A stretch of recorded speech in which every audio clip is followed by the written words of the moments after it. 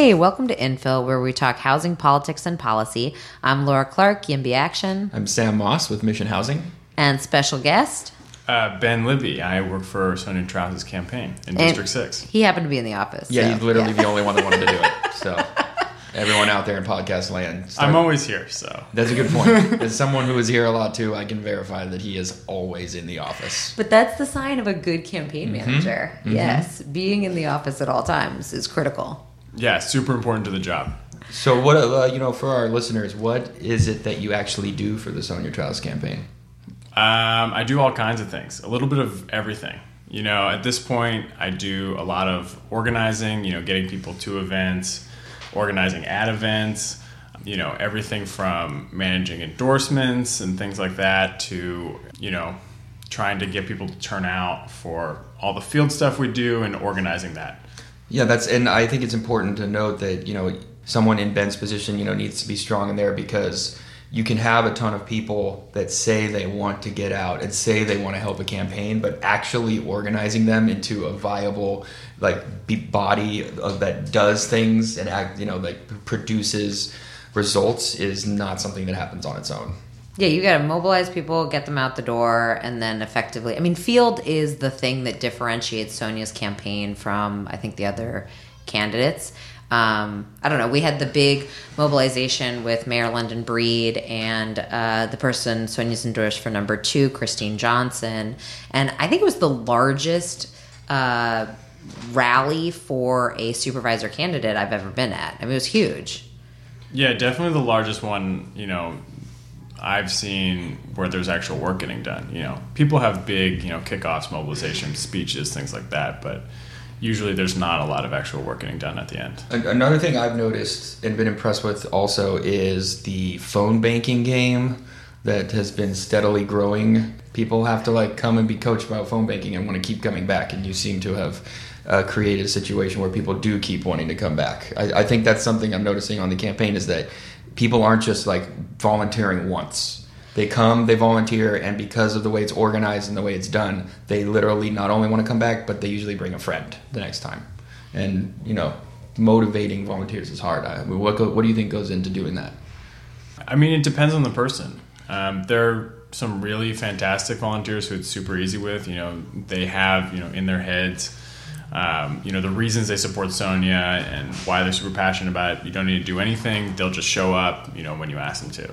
But for most people, you do have to give them, a reason or, try to focus them on what would the result be of Sonia being in office and what they're fighting for.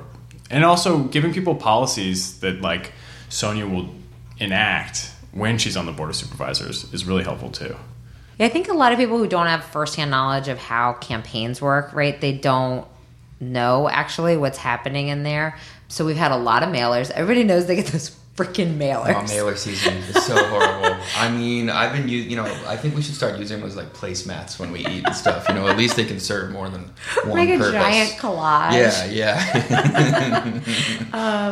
Nobody's really sure how much those mailers work. Then there's the phone banking that we've been doing. Then there's Sonia's epic micro-targeting. Name one other supervisor that's hand-drawing custom posters one-offs. You can't. Yeah, every once in a while, Sonia will just sort of find something that she's super passionate about, usually some super niche issue, and she'll, use that as a way to start talking to people. And it's really great because it shows that she cares and that she's paying attention to people's needs. And it also shows more than anything that she's out in the neighborhoods. She's not just sitting around the office. Sonia's rarely in the office. She's out all day, every day. So being an activist, she notices an alarm that's annoying people that's always going off, or a street that has a particularly dangerous crosswalk or something like that. Well, wait, can we just dwell on the alarm poster for a bit? We will have a pic. Can we have a picture? We'll have a picture of the siren poster for all of you out there. It's so notes. Sonia, right? Because it's she noticed that there was an alarm that was going off all hours of the day and all night. Day. I walk. It's on my route to the office, so I pass it almost every day, and it's always going. And so she did a poster with a guy with their ears bleeding, and he's Yeah. like crying at the sky, being like, "Why is this alarm going off all the time?" Yeah, and she went to the block where the alarm is, the 100 block of Leavenworth, and she talked to people around there. Some people actually were so used to the alarm they didn't really hear it anymore. But once she pointed out to them, they were like, thanks a lot. They're like, yeah, this needs to go. This needs to go away. This is terrible. And yeah, she made a poster, put it up on light poles. We'll see what happens. We know that works. I do think I keep coming back to this fact that the person running against Sonia keeps saying that she doesn't care, like she won't do anything for the district. She only cares about building housing elsewhere, and it's like I've never seen anyone get into such like hyper micro local issues on a regular her basis. constituent services are going to be so direct. Right? It's just going to be like her being like, we are going to fix this problem now, which I am very excited to see. I mean, she's such a passionate person. So I also can't wait to see her go toe to toe with, I've been watching the Board of Supervisors this past week with discussions about inclusionary zoning and the freaking Central Soma plan once again. And watching the current supervisors like not get called when they totally, I don't know, lie. I'm allowed to say lie, right? Like they just like it's our podcast. say things that are not true. There's a lot of performative. Right. Yeah, and like Sonia up there, like it's gonna be SF TV is gonna become all popcorn watching all the time, where she's just gonna be like, sir, what you have just said is factually inaccurate, and I'm just going to call you out on it. And I'm excited for that. We need more of that, I wasn't around San Francisco when like Chris Daly and them were coming up, but I have heard stories, and I think she was even compared to Chris Daly. I hate when women get compared to guys. But she was compared to Chris Daly in SF Magazine. Oh my God, Aaron Peskin he was furious. He canceled his subscription right away, I bet. But the biggest thing that has a huge impact on moving votes is the direct outreach, and that's what we're like mobilizing people hugely for right now, is like those one-on-one conversations with voters both on the street and like people send your voter circle emails. Please send it so that Laura will stop talking about it. Just please send the voter circle. We've reached more than 3,000 people. Okay, please send your voter circle emails. But that person-to-person interaction that we're going to be mobilizing people for this coming weekend and for Get Out the Vote. So it's like the big days are Saturday, Sunday, Monday, Tuesday. You'll be getting a text from me, hopefully, saying like, come out. And we'll have links to that, like where the calls to action will be in the show notes. But when you want to tell Podcast Land about the calls to action, what's going to happen this weekend? We have all kinds of things going on. We have almost any day, anytime you're free, we can find you something to do. From now until the election. Yeah, all the way through Tuesday. So, but the big times when we'll need help are obviously on election day. We need all the help we can get. So everyone take off work, okay? Just show up I took the week off. If I can do it, you can do it, okay? And then the other thing we're doing this weekend we're trying to make pretty big is we're having a mobilization with Scott Wiener on Sunday.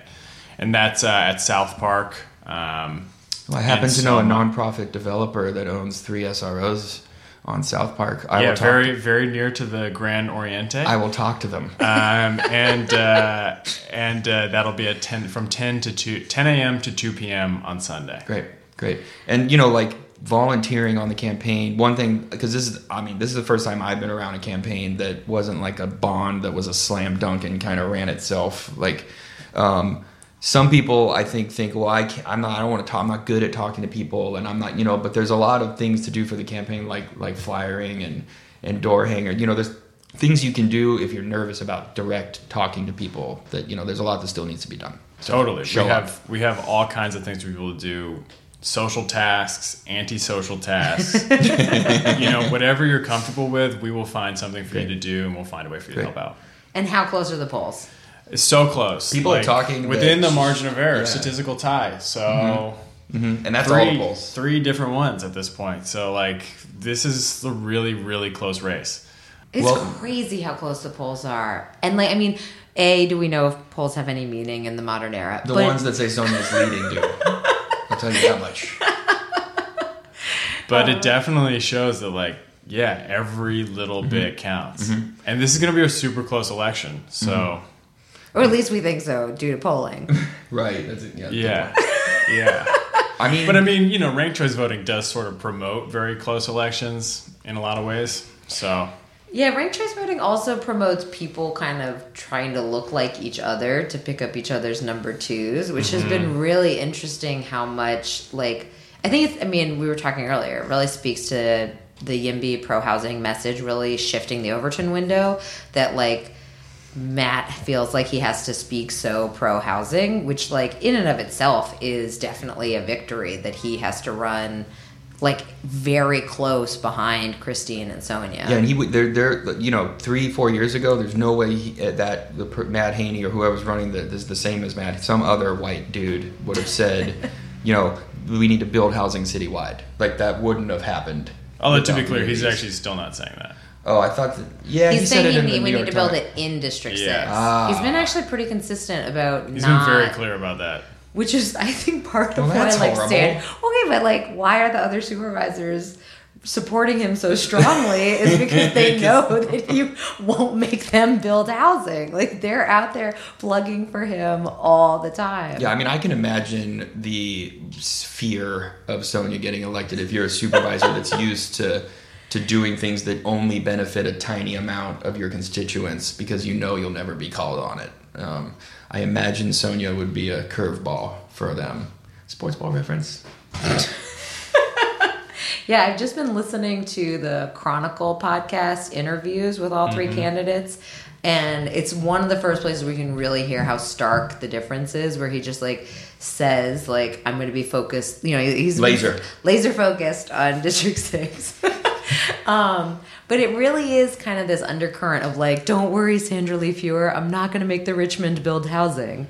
Right. I mean, I think there's a big difference. The main difference, really, I think, between Sonia and Matt, they have policy differences, but they're fundamentally different in, like, where they're trying to go.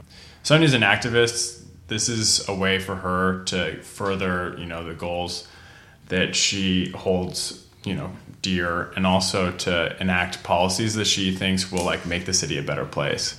And Matt is a nice guy, but he's very ambitious.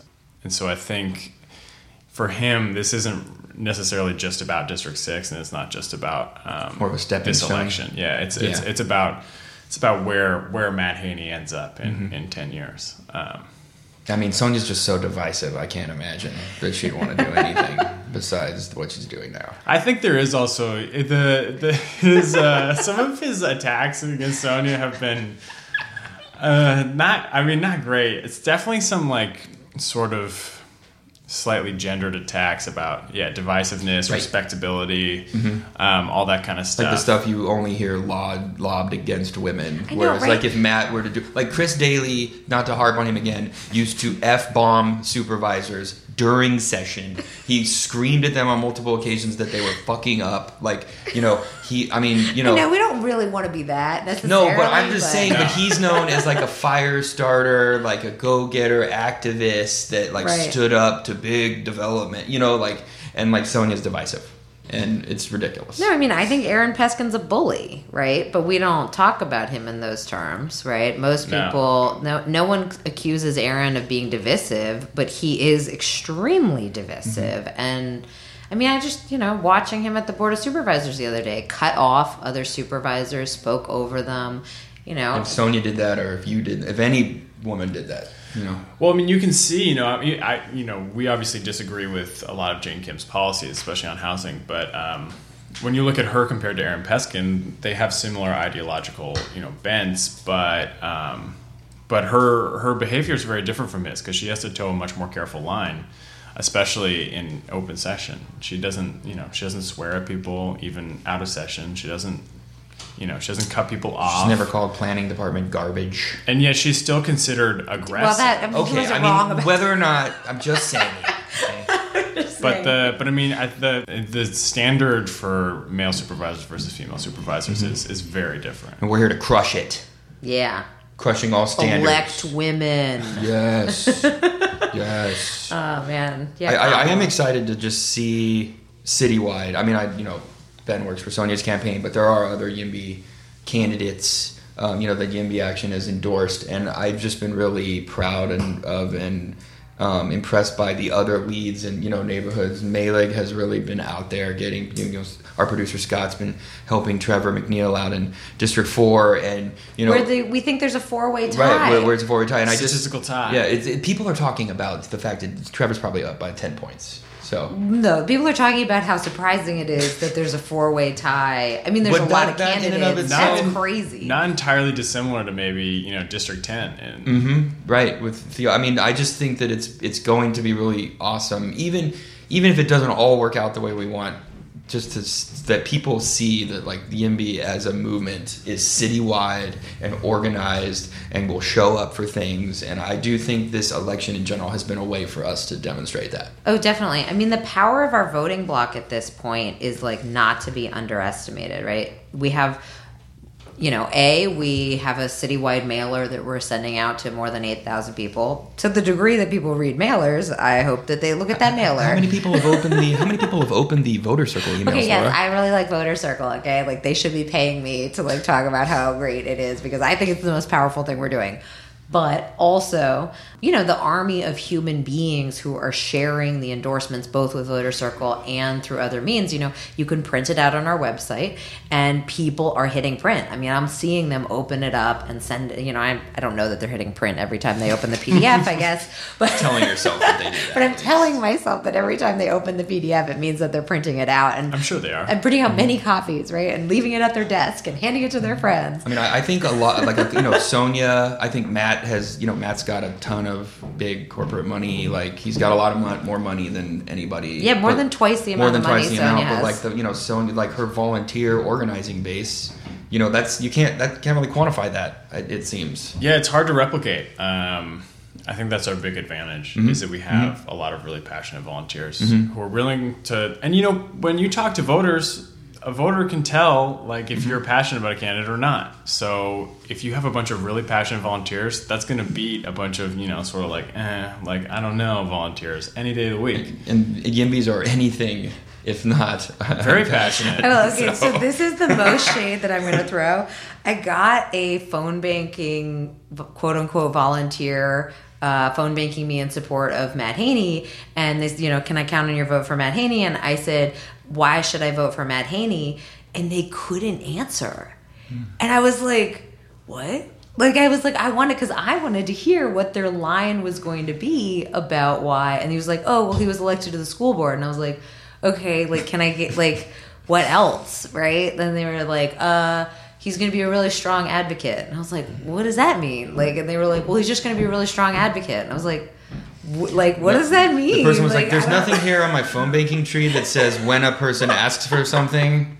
So I'm not sure what to do. I know, because I really wanted to hear what their talking points were. And then I was like, I didn't know whether to be like inspired or disturbed by the fact that they felt like they didn't need any.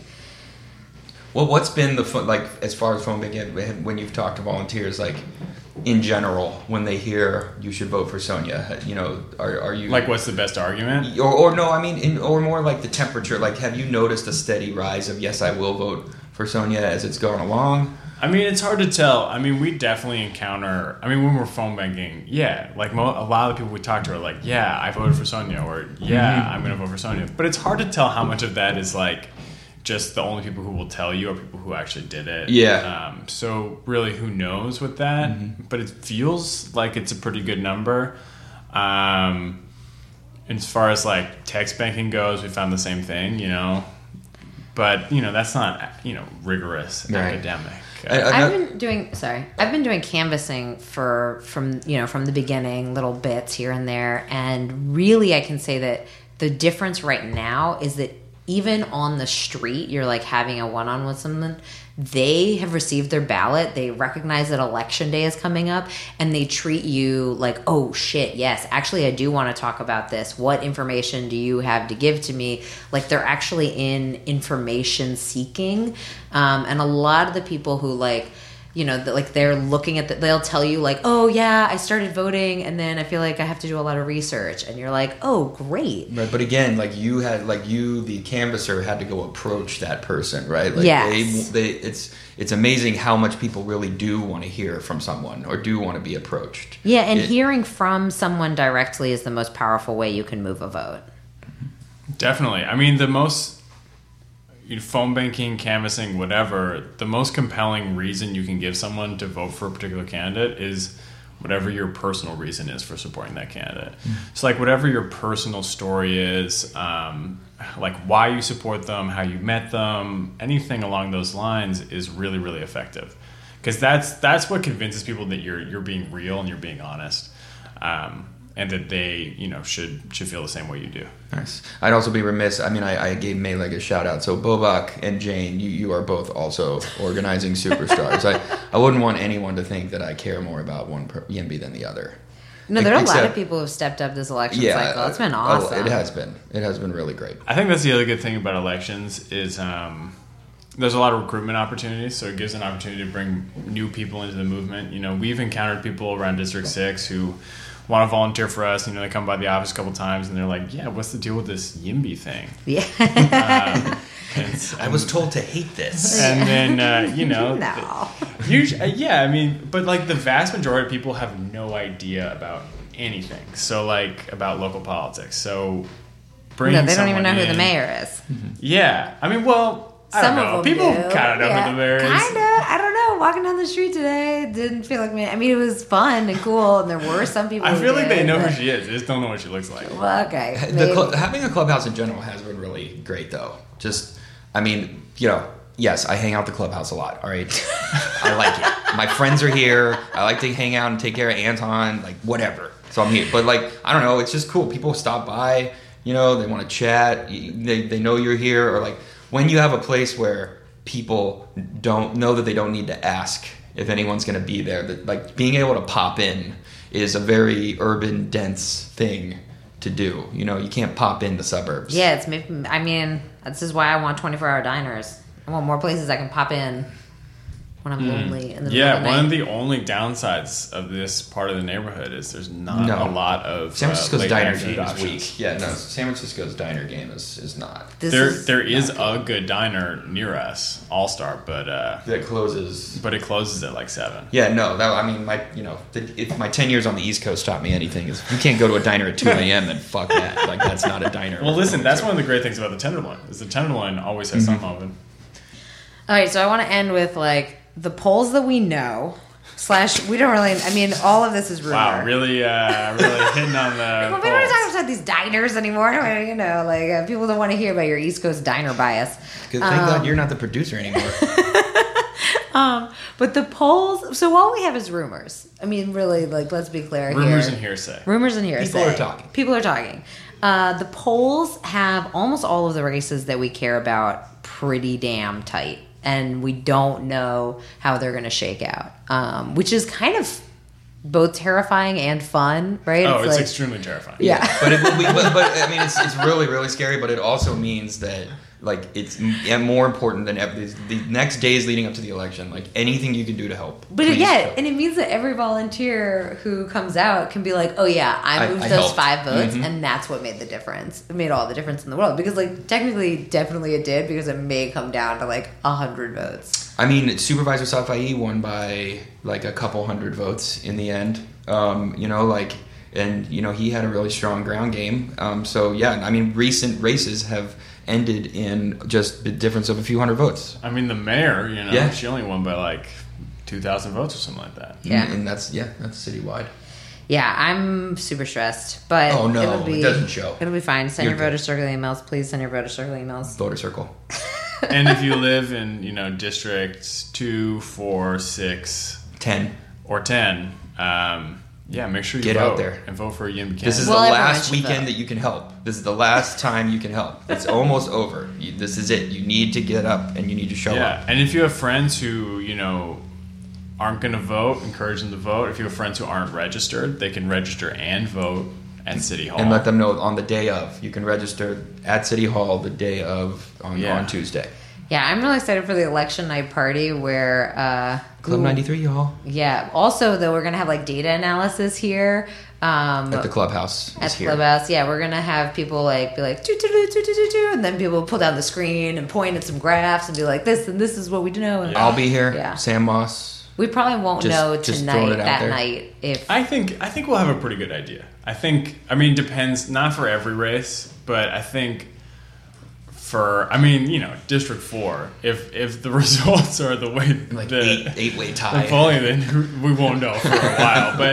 But for District 6 and 10 and 10 and definitely 2, I think the 2 two-way will race. know. I think Yeah. we'll have a pretty good idea. Right, so District 10 hey, it's is still a 3-way race. Right. I just got an email from the other person. right. So Sorry, 3-way race in District 2. that's right. But District 2 is the Marina, Pack Heights, those areas. District 10 is Potrero and the Bayview, Sunnydale.